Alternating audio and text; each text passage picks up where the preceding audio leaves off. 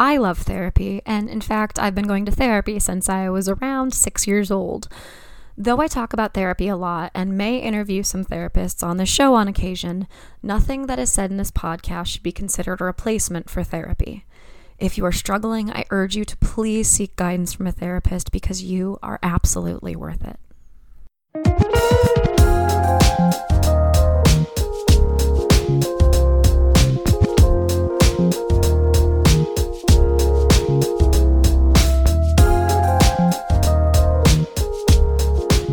Hello, everyone. You are listening to Wine, Dine, and 69, a podcast about dating, relationships, sex, and self-love.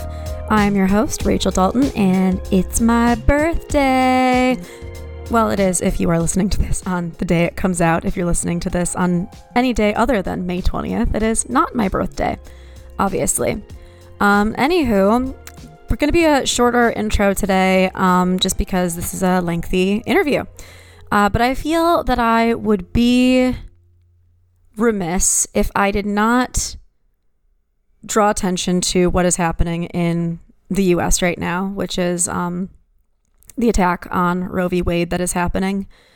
And I am going to be honest and say that it has been something that's been in my periphery. I've had a lot of stuff happening just right in front of me in the last month or so. So I haven't been able to really dive into it as much as I should, but I did, get a news alert about a law that Oklahoma is passing. That is just ridiculous, banning abortion past the point of fertilization. So at all. Anyway, yeah, what I think I'm going to do is, there are lots of places where you can donate, like Planned Parenthood. Obviously, please donate to Planned Parenthood and the ACLU.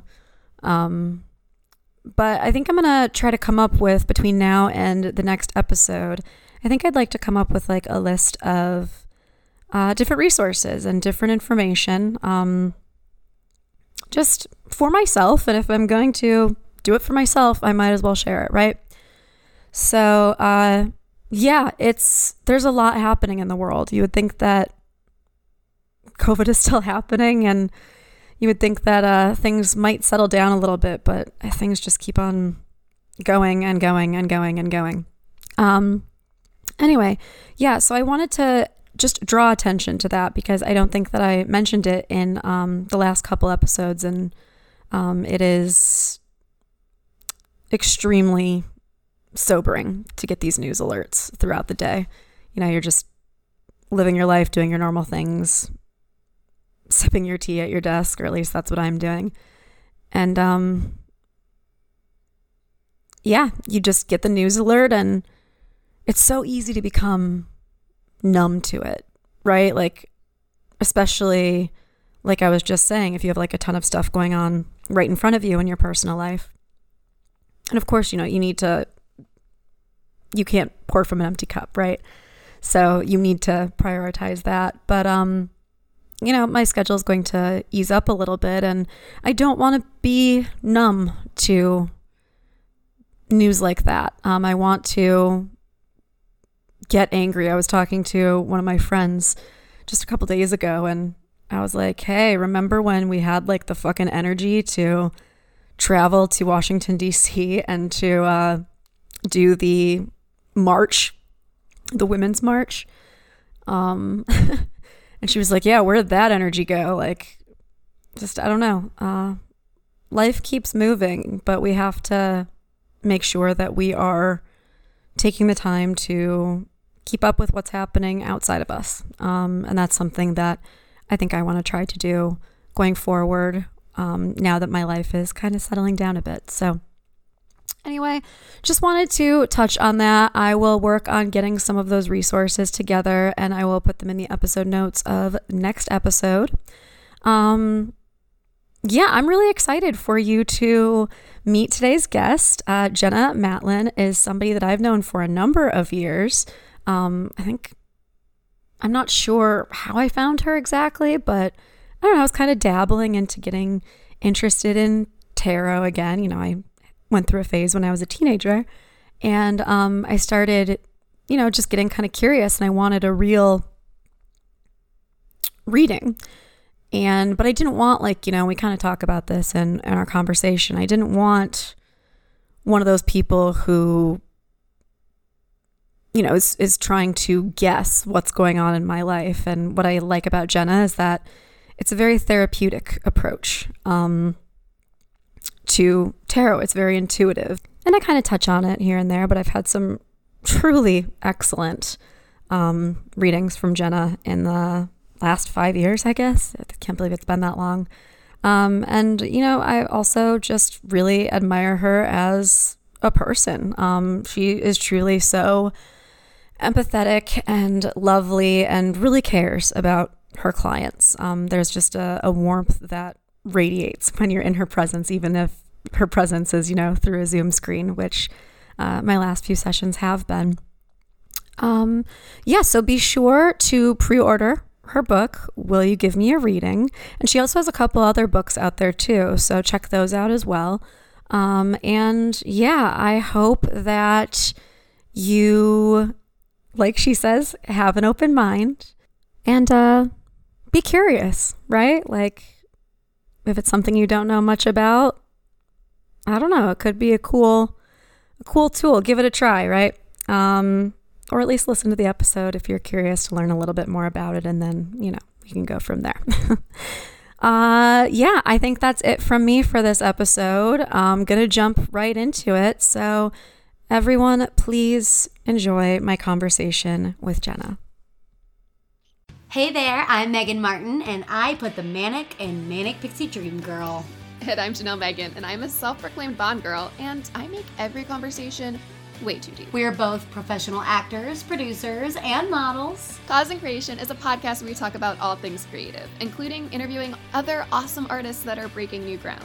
We'll be taking a deep dive into who they are, the work they do, and more importantly, what moves them as artists. You'll get an inside look into the minds of award-winning filmmakers who are promoting new content, writers who are on the first draft of their novel, video game designers who are creating a whole new world from scratch, and so much more. If you want to get to know a creative, or just want to get to know us, come hang out with us at Cause and Creation every other Thursday. Cue the applause.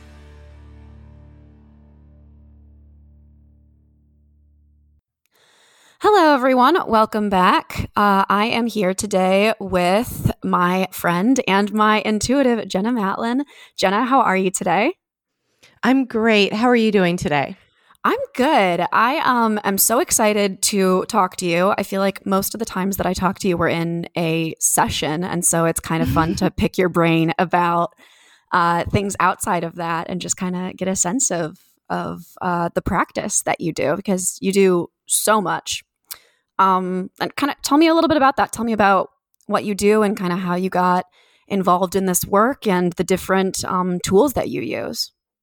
Yeah. Hey, so everyone can find me on my website, which is jennamatlin.com, which is my name.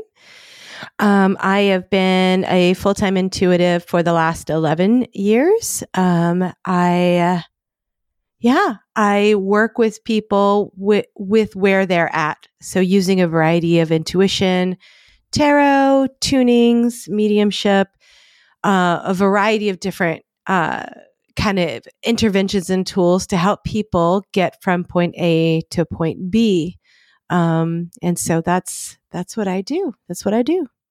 Yeah. And I love that the way that you work is different from a lot of psychics that, I have interacted with in the past. I think that we actually talked briefly about one in the Philly area that, has a tendency to don't tell me anything. I'm going to guess. And sometimes they're right, but sometimes they're not. What I love about the way that you work is that you say, tell me about what you're going through. No bullshit. I'm not going to try to guess.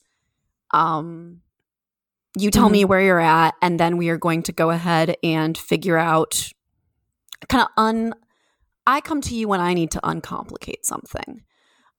So tell me a little bit about that, like why you do things a little bit more differently than a lot of other people out there. It seems more genuine to me personally, but tell me your thoughts on it. Well, I think that there is a shift happening in the like intuitive industries, for lack of a better word, from this kind of more old fashioned idea of like smoke and mirrors and incense and all the bells and whistles that accompany the mystery of this process, and even the mysticism of this process.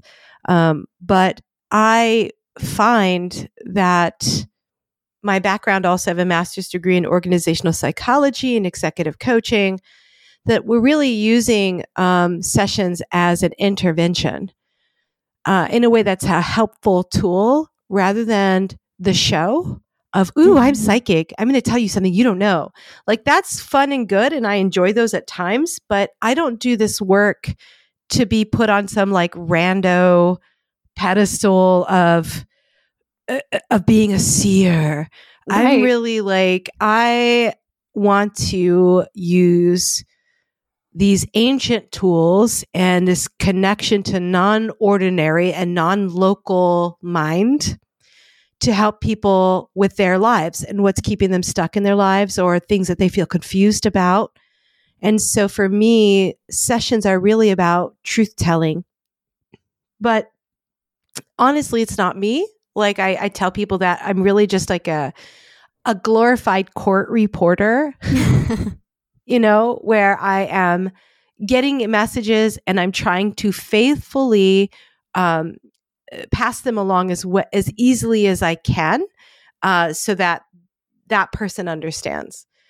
And so, yeah, maybe that's the difference. But I think there's more people like me than ever before. I think that the style that I do is more what we're seeing now, where there is that like intuitive coaching, intuitive therapeutic modality that's kind of wrapped up into one another.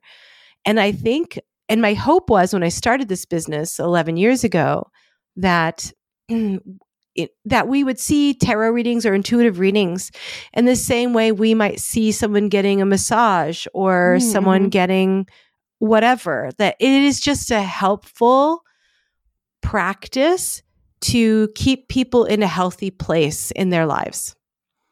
Absolutely. And it's funny, you know, when people ask me about tarot and, you know, how I use it and how I depend on it, et cetera, I always tell them about this experience that I had with you where we were asking, you know, do I want to have kids? This was maybe 3 or 4 years ago. And what was so interesting is I didn't know how I felt about it. I was trying to figure it out. But my reaction to what you told me, told me everything about how I felt about it. Because when you told me, I don't know that you need kids to have a fulfilled life, I felt so much relief. And so it's funny that what you're told and how you react to what you're told can be a tool in and of itself, if that makes sense. Oh, yeah. Oh, absolutely. Absolutely. One of the things that just honestly devastates me in session is how often people will start crying and say, oh, I'm so sorry. And it just strikes me as, what kind of society do we live in where tears are seen as a burden, or witnessing tears is seen as a burden? There's something really wrong about that, in my opinion. No, absolutely. No, it's such a cool experience to be in a reading with you, because you are, you know, such an empathetic person. I have no idea how you do it. And that's actually another question that I have for you, is how you stay mentally sane because of all of the empathetic work that you have to do. But I guess I'm wondering, like, what are some, I guess, empathetic tools that you use when, you know, you're meeting a client for the first time? How do you pick up on their energy? How do you use different tools like the cards, or I think you do other things like you do like birth chart readings, don't you?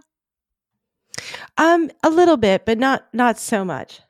Yeah, I think I've like done almost always tarot with you. So like, just kind of tell me about what are those tools that you use when you are meeting somebody for the first time and you're kind of trying to of course, you're having them tell you, you know, what's going on in their life, but you're picking up senses about them. Just tell me kind of what that feels like.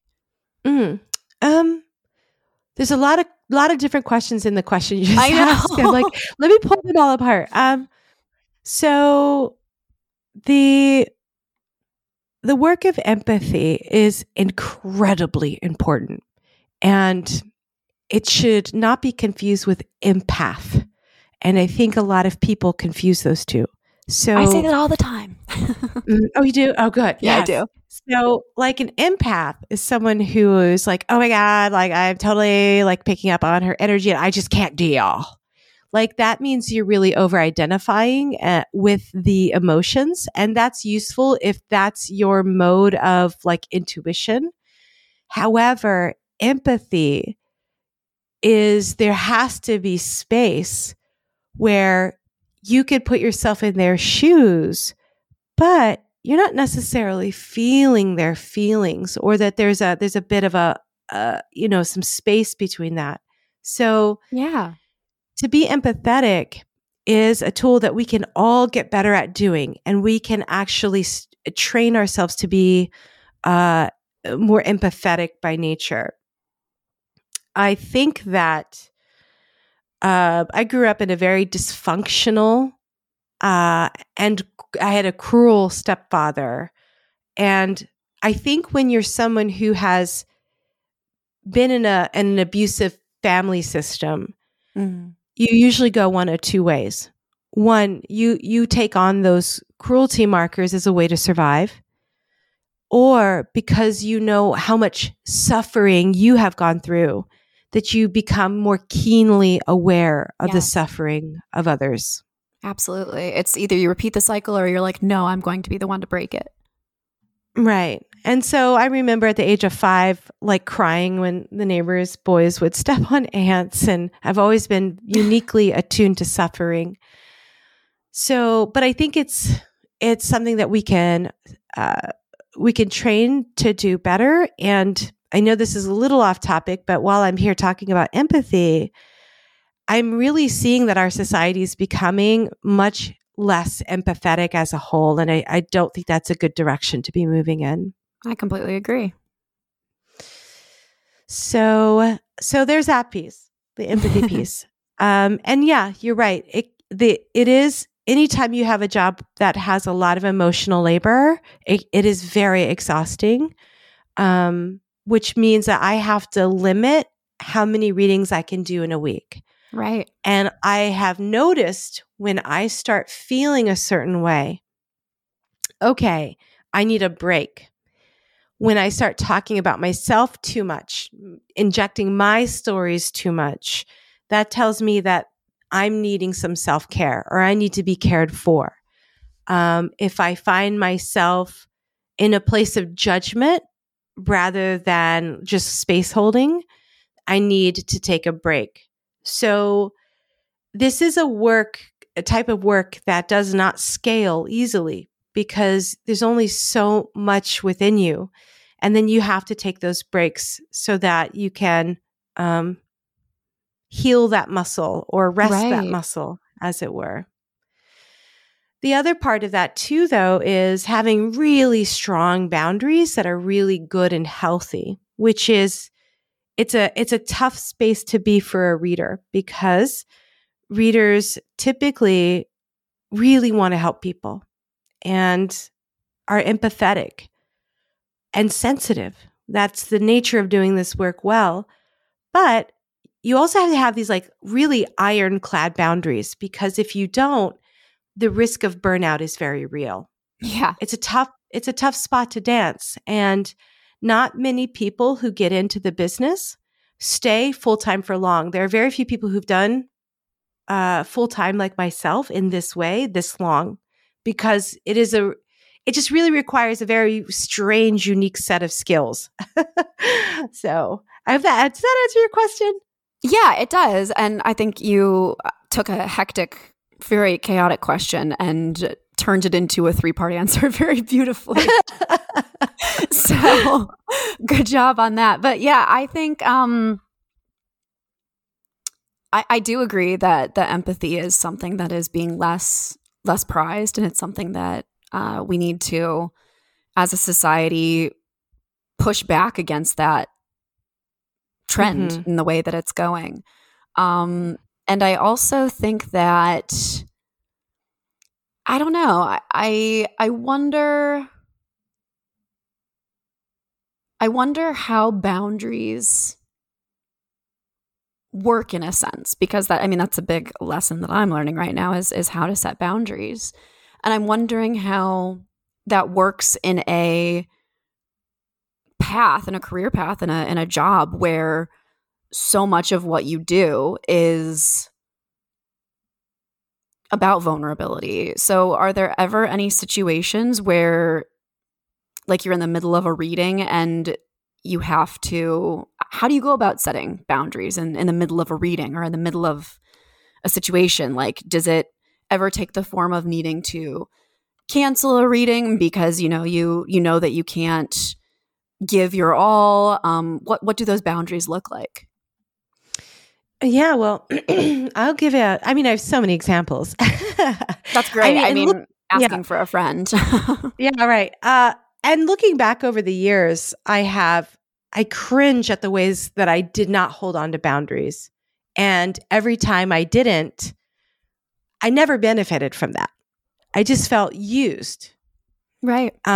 So I find that, well, for example, I read for somebody who was in an affair situation, married with an affair situation. And a couple weeks later, this person's wife shows up. Oh boy. And wants a reading. But it was less about a reading, but maybe suspicious of me or wanting intel or whatever it was. And of course, I had to end the session. Right. And people are often unhappy with that. Other times, I'm telling people things are coming up in the reading they don't want to hear and they're upset. So part of my boundaries are also my internal boundaries about I can't take your response to this that I'm giving you on. It's not like boundaries. I can't take on the fact that you said the reading was wrong, which sometimes the reading can be wrong. Sometimes it's intentionally wrong. Sometimes you didn't listen to all the things that had to go with that prediction. Right. So now it's wrong because you didn't. It's always moving. Right. Exactly. So those boundaries are about how I need to listen to feedback that is helpful, and also how I need to create boundaries around feedback that's really not mine to carry. So that's a part of it. Another part of it is really strong. Like, you can only book appointments through my website, through my online scheduler, jennamatlin.com, everybody. You can't blow up my phone at 10 at night wanting a reading. There's just a certain way that things have to happen. And sometimes it's uncomfortable. I've had someone Zoom in and then be like, oh, I can't do this. Can you read for my family member who's also here randomly? And, and it's just like, no, this is not how I operate. And sometimes people are mad because people, boundaries are really a measure of mental health. Not only your boundaries, but how you respond to other people's kindly applied boundaries. Yeah. So often people will be upset with my boundaries, but I know that I've done the right thing just by that reaction. Right. So I've had to stop sessions in the middle and say, that's not what I do. I don't do readings based on questions that make me feel icky, like the ick factor, which is, I want to know about my ex-husband's and his new wife or whatever. I'm not going to go spying on anybody. Oh gosh. And that just sounds hurtful to the person who's inquiring, Yeah, it's not taking them to their best self. And maybe I'm not the judge of what your best self is or means for you. I just know that when something kicks my ick factor inside, I personally cannot be party to that. And I'll let people know. I have stood up from my table and have pointed to the door. So having a really, and here's the thing that's really ironic to me. I've had a lot of jobs in my life before I did this. And what's so crazy to me is that in this role, in this position, I am more honest than I have ever been in any role. Like crazy radical honesty, like no white lies, like what is coming through is it. But I'm now in an industry where I am given more suspicion than in any other time in my life. And it's sometimes really hard to juggle that. Yeah. But to be a good reader, you have to have a very clear sense of like what your moral compass is. And that's what keeps me going. Yeah, I really admire like the strong sense of self that you have. And I mean, I look at it and I go, wow, like I want I strive for that inner peace that you seem to have, but it sounds like it's been hard won. Yeah, there was definitely, like when I was younger, I think getting older has helped that. When you're younger and you look young, people will think that they can walk all over you. So being older has definitely helped that people don't try those kind of things. And then just feeling really okay with myself. I think that's part of it too, is that when we are really okay with ourselves, then that gives us the power that we need to fuel the boundaries to keep us healthy. That's part and parcel of it. Yeah, boundaries, intuition, like I'm realizing more and more that two of them really do go hand in hand because you need to listen to your intuition to know what your boundaries are, right? And when you said your boundaries and how you respond to other people's boundaries is a good indicator of your mental health, I just was like, oh, maybe I'm not as fucked up as I thought that I was. Because I'm pretty good at respecting other people's boundaries when they make them clear. I think the thing is a lot of people are not very good at making their boundaries clear. Yeah. So I think that's an interesting thing too. But people have been taught that boundaries are bad. Yes. If they've been raised by a narcissistic person or abusive person, they have gotten it very deep inside that to say no or they can't or they won't means that they're bad. And and that's just so problematic. So much of the world could be healed just by people being really honest with themselves and each other. And you can, I've been thinking a lot about nuances in human interactions, right? Like recently, just from some experiences that I've had in my life. And it's not an either or situation. You can be kind and be empathetic and still be direct. Yes. You can state your boundaries and also, be kind and think about how would I feel if this was said to me. Mm-hmm. And I think I'm realizing, like, as I'm getting older, I'm like, oh, wow, like, I used to think that people in their 30s, like, had it all figured out. And I'm just like, they absolutely do not. But there's so much nuance, like, and both can exist. You can set boundaries. You can express how you're feeling very directly and be kind at the same time. And I think that you're right that we're heading into a direction where people are having a harder time doing that. Yes, very, very much so. The culture is swinging towards a lot more passive aggressiveness than I Social think media is healthy. Yeah, I think that, but also if you're direct and you're kind, maybe someone may not hear it that way, Right, and right. you have to let go of that and, just be like, I'm speaking my truth and I'm trying to do it in a loving way, but loving doesn't mean that I don't tell you this. Right. That's called codependence. Yeah. Which means I'm going to manage my truth to, I don't know, like have power over or manipulate your reactions in some way. Right. And that's super duper duper unhealthy. Yeah, no, absolutely. Well, I guess I have a question about intuition. And there is anxiety, there's ego, there's intuition, there's your gut. What are all the differences between these things? And how do you, because I know for me that I'll be like, ooh, I'm worried about this thing or I'm fixating on this thing. Mm-hmm. And I'm not sure if it's my intuition or if it's anxiety. Like, Oh, what yeah. can people do to really feel like they're tapping into their true intuition, their true gut? Right. That's such a great question. I think there's really three processes happening. And they're subtle. You have like that gut, like your gut brain, your enteric system is your second brain. And it often can alert you to danger before. And so science is finding that our systems are not top down. We're just like your brain then rules everything else below it via the brainstem in a top down kind of process. What we're finding is it's much more complicated than that.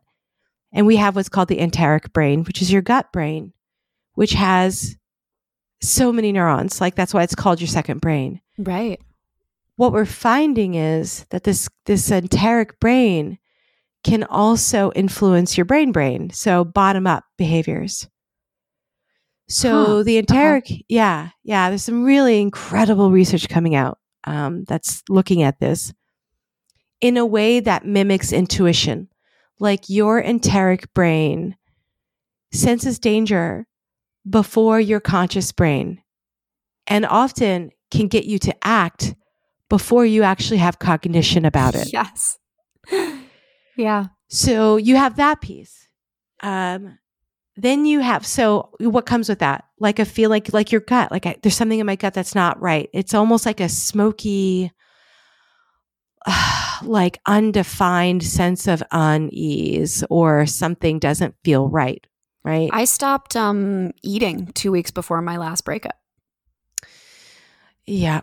Like, oh my God. Yeah. I knew that something was wrong. I knew that something was happening, you know? That is so important because, that food and nutrition is all part and parcel of that. That's why, it manufactures your serotonin.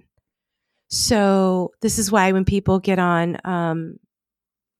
like Zoloft, Prozac, whatever, often they're nauseous because it's stopping the gut from reabsorbing the extra serotonin. So how you eat, when you eat, how much you eat is all connected to that sense. Yes, that's such a perfect example. So you have that. Then you have anxiety.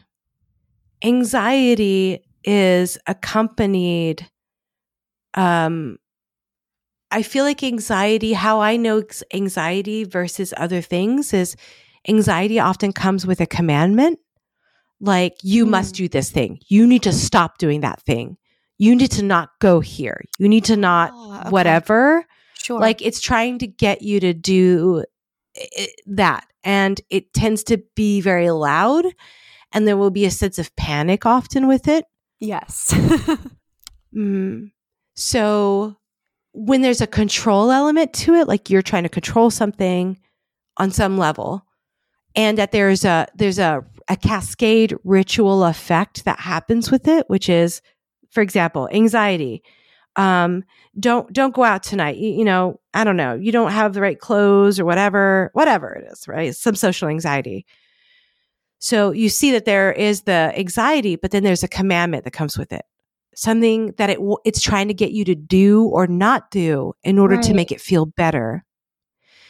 And that do or not doing often works against you rather than for you in the long term. So then you go, okay, oh my God, I'm having so much anxiety. You know what? I'm not going to go out tonight. I'm just going to stay in. And the moment you do that, that anxiety can often quiet.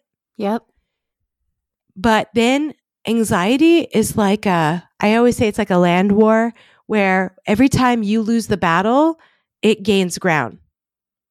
And so when we see these people that are shut-ins in their homes or whatever, they got there off of 1,000 of those little decisions.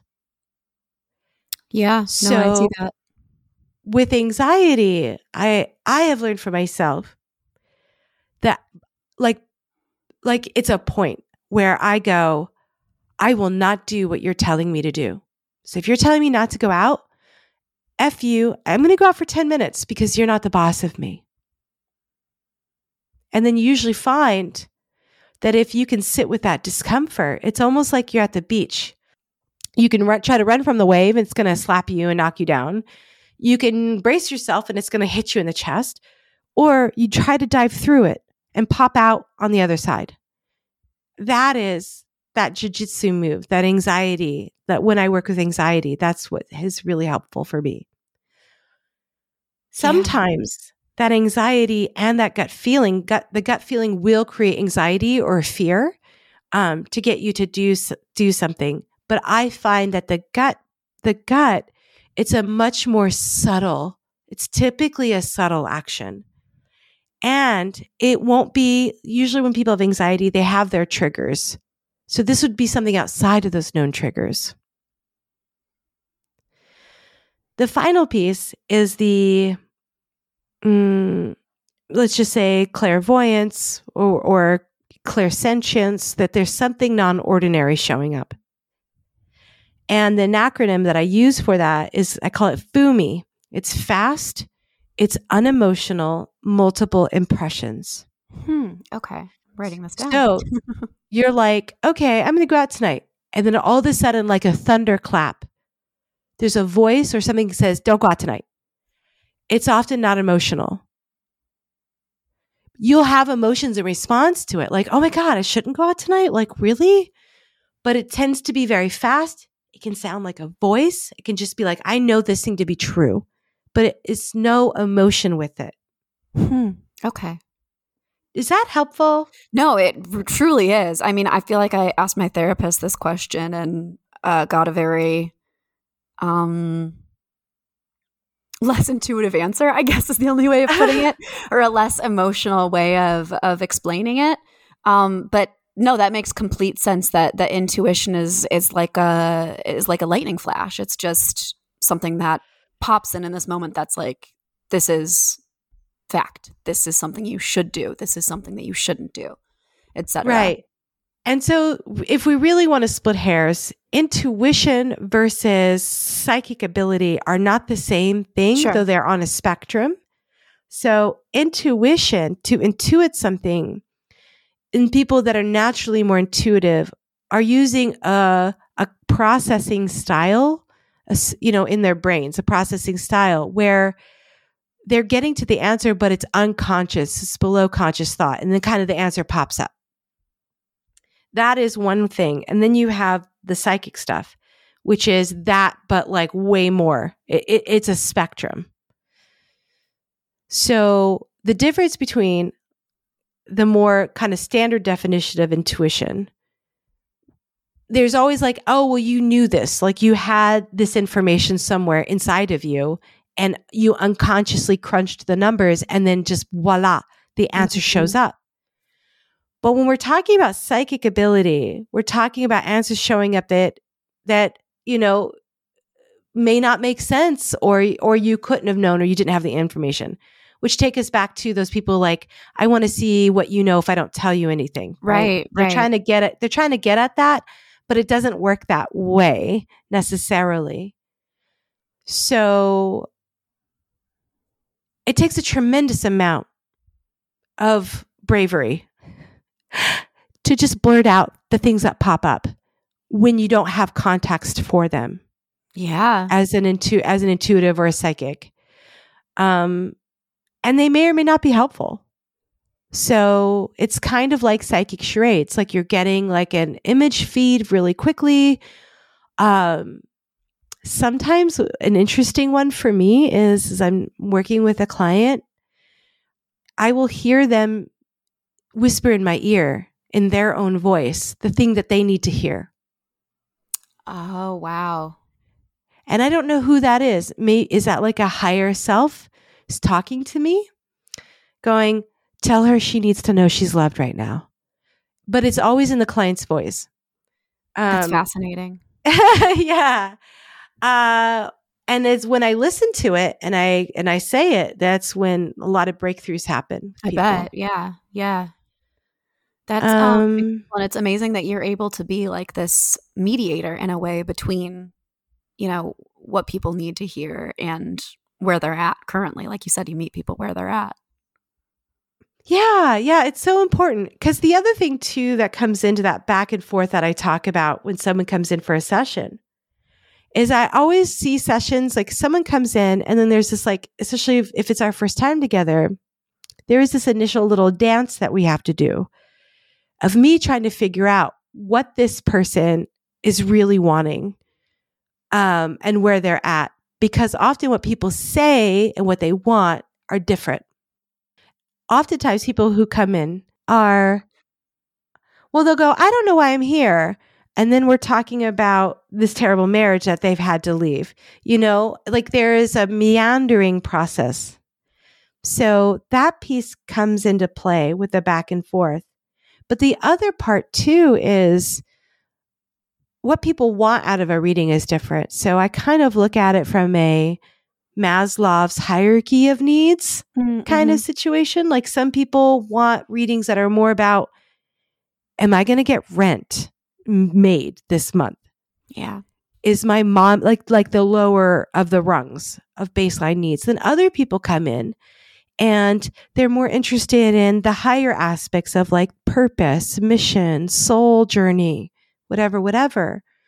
But it takes a conversation for me to understand where are they on the pyramid so then I can meet them where they are. Because for me, consent is so important. Yeah. That I'm giving them what they want and then giving them options for more than that if they want it.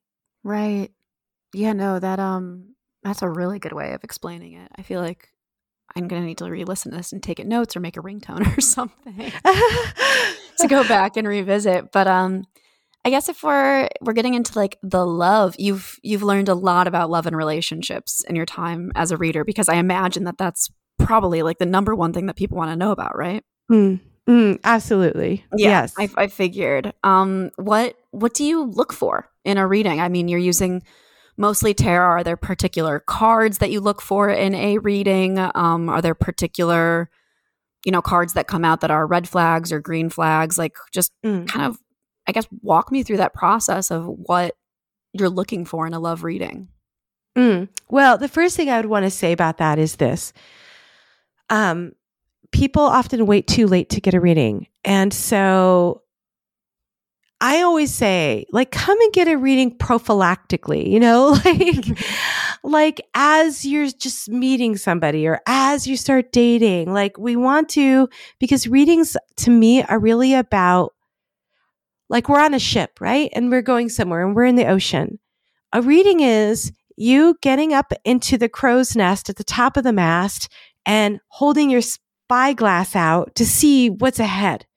Are there any ships ahead? What's happening ahead? Right? But often people don't think to get readings like that. They want to get readings after the ship has already crashed into the coral reef. Right. Expecting a miracle. Yeah. And that is when they're very hard sessions. So the first thing I would advise to anybody is don't wait until after the cancer diagnosis. Right. Like go get your checkups on the regular. Because tarot is more about that spyglass, like what's a few steps ahead, and then you can make course corrections. Then this is the definitive future forever and ever, and you have no choice in it. It is written in the Holy Scrolls. F you, just whatever. Right, good luck. Right. Well, it's all about like this. My understanding of tarot, anyway, is like on the path that you are on, this is the most likely, outcome. That doesn't mean that it's set in stone, though. Oh, not at all. And it's the most likely right now. So I tell people reading is often like, Scrooge and the Ghost of Christmas Future, right? If you remember that story, the Ghost of Christmas Future takes Scrooge and shows him his grave and is like, no one was here. No one cared about you because you sucked. The end. And then he's like, all right, have a nice night. Good night. Right. And then Scrooge wakes up the next morning and he's a changed man. It's up to him. Yeah. And to me, that is the power of a reading, which is, all right, like this is consequences. This is what this is looking like. This is what's happening. But what's fascinating to me after doing so many readings is that a tarot reading is giving us a future, not the future. Like you said, it's probabilistic, but also the future that we're being shown is very much crafted to get the querent or the client to do something, not do something, see something, not see something, whatever. And it's more about like the universe breadcrumbing a person to be their best selves. More so than this is even just the most likely future, because I've seen readings go intentionally wrong on people. And I know that because it was like, okay, I've got to get this like wild animal over into this pasture over here, but I have to do it in a series of stages. Otherwise, I'm not going to get him there. Right. So, for example, I had a client. I hate this job. This other job I'm applying for, is it good? The reading's like, yeah, it's great. 6 months later, Jenna, you said in the reading that this job was great, but it sucks. Oh my God. What? And then we do another reading. And what came out of it was the second job that was the really great reading, or great outcome. But she couldn't have gotten to that second job without the crappy middle job leap. But if the reading had said, this is going to be a bad job, she wouldn't have done it. You see what I mean? No, absolutely. So it's really tricky and really crafty in a really dynamic way that is so far beyond how most people think a reading operates. Like, I don't even know what to say about it, but it is a magic and a wonder that I am so thrilled and humbled to be able to witness every day. Yeah, no, it's, I mean, just thinking back to like different readings that I've done with you, I look back and I'm like, yeah, wow. Like, just what I love about my readings with you is that the focus is always on the self and how like you can be a better person to yourself and to the people that you love. And I think that's what's like so incredible about the work that you do, is it's all about how do you connect to this version of you that is the higher self. It's really incredible. Yeah. Yeah. And honestly, I'm not super interested in trying to define what that is, you know? I'm okay with being like, I don't really know this beautiful, mysterious, benevolent thing that seems to be moving through these readings. I'm just going to be in place of being open to it when it shows up, and really being in a place of conveying the message as clearly as I can, and trying to get myself out of the way of doing that. So coming back to love, right? Like, sorry, I keep getting on these tangents, but when it comes to love, I love it. I mean, here's the thing though, right? Like, if your love and your relationship life, and that's what I say about this podcast, is that it's a podcast about dating, sex, relationships, and self-love, because at the end of the day, if you don't have that connection with yourself, then everything else is going to be in not the best place either. Right. Yeah. I mean, I do a lot of relationship readings, and I can say that in my own life, that my vantage point of watching relationships has made me so much wiser in my own life. And the themes that typically come out, you know, and here's the thing, when people are in happy relationships, they're not usually coming for a love reading, you know? Right. So I definitely have like a biased viewpoint, don't I? Because, you know, this is who comes to me. But one of the things that, if I could impart this lesson, is that people need to cut off relationships far sooner than they normally do. Mm-hmm. And I very rarely have seen relationships work out where someone is sticking it out when the other person isn't really doing the work. Right. That we can't invest in potential. It has to be actual. Yep. But there's so much fear of scarcity. And so I really hate like that idea of soulmate twin flame. I hate it because 98% of the time, whenever anyone in a session with me says, oh, this person's my soulmate, it uniformly means some kind of narcissistic, abusive, trauma bonding, love bombing, something or other. But it's often very unhealthy. Sure. And so other readers will use this kind of spiritual bypassing to make people happy. So it's not uncommon for people to come to me and say, well, all these other readers have told me that this is going to work out. And it's like, well, then why are you getting another reading? You know it's not true. Mm-hmm. Otherwise, you wouldn't be here again. Mm-hmm. So the unethical readers will tell people what they want to hear because they want a happy customer. And it's easier. Of course, I want someone to leave my reading room or my sessions happy. You know, I want that more than anything. But that's not, my work is not to make people happy. My work is to just try to communicate the message. Well, you're not in customer service. Like that's not what you do. Like you are, but it's in a therapeutic way rather than the customer is always right way. Right. So like lovingly attending to what shows up and being as empathetic and kind, but direct and clear as possible is always my goal. 100%. Are there any specific like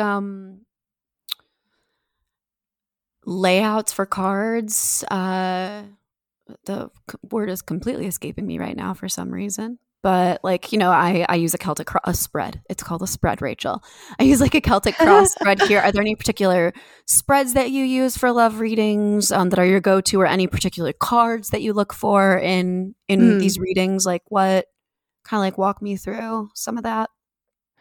Yeah, well, with spreads, they change just depending on, you know, truly understanding what it is that the person needs.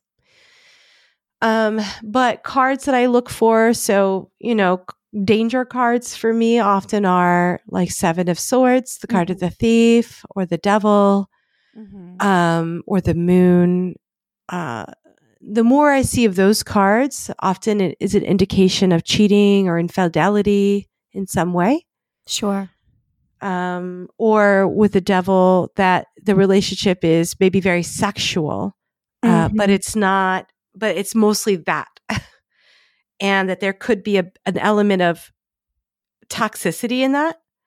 That shows up. One of my happy cards, like that's a non-traditional way of looking at it, is I like when the sun card comes up in relationships, because that indicates that there's a friendship there as well as the other things.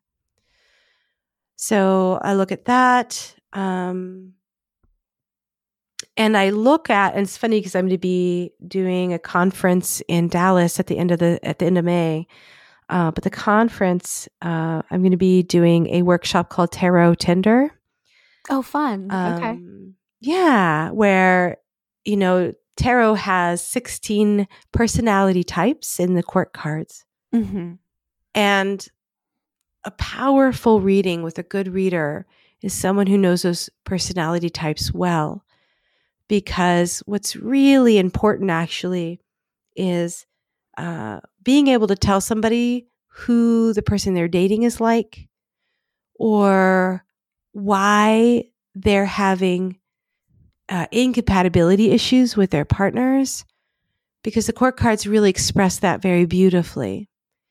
And once I got that early in my tarot practice, I really lean on that technique almost the most out of all the techniques that I do when we're talking about love readings with others.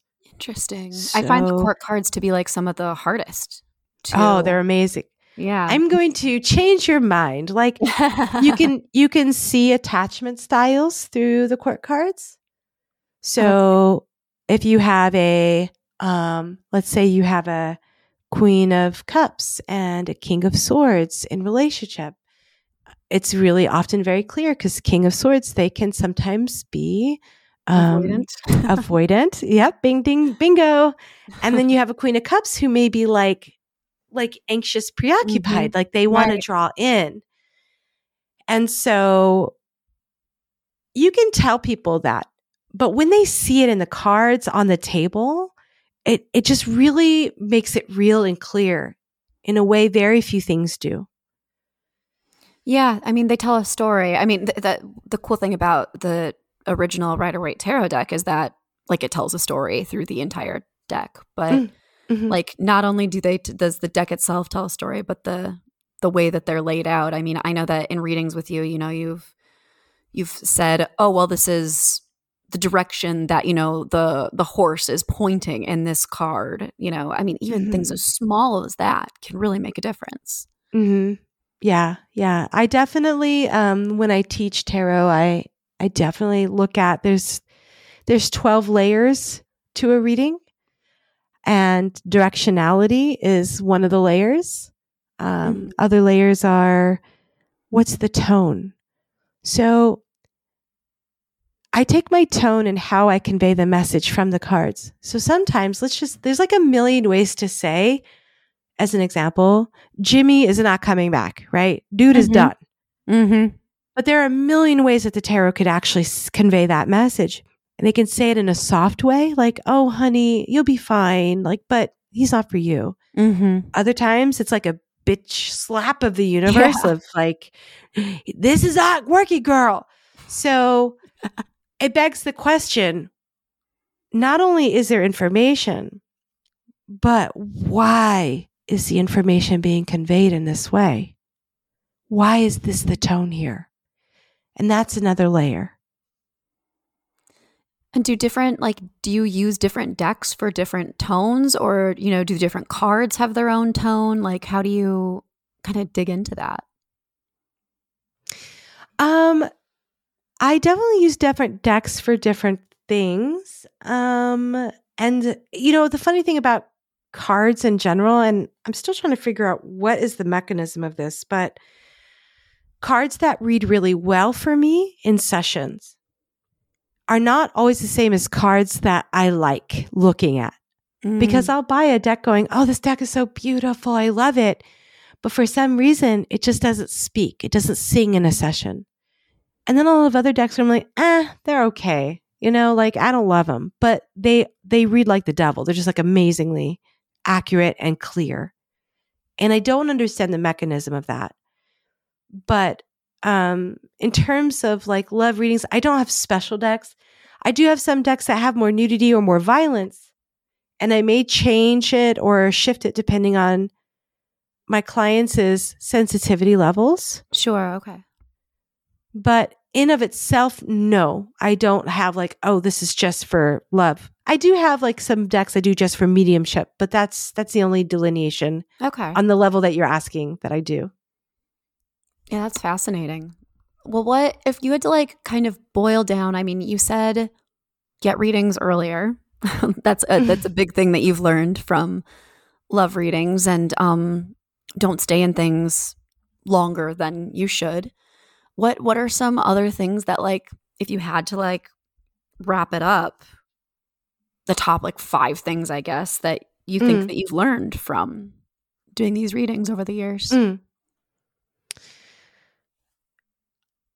Often we can approach love like as if the person that we're with, like the analogy I use is like you're on a lifeboat, you're in a life dinghy in the middle of a vast ocean, and you see nothing but water around you.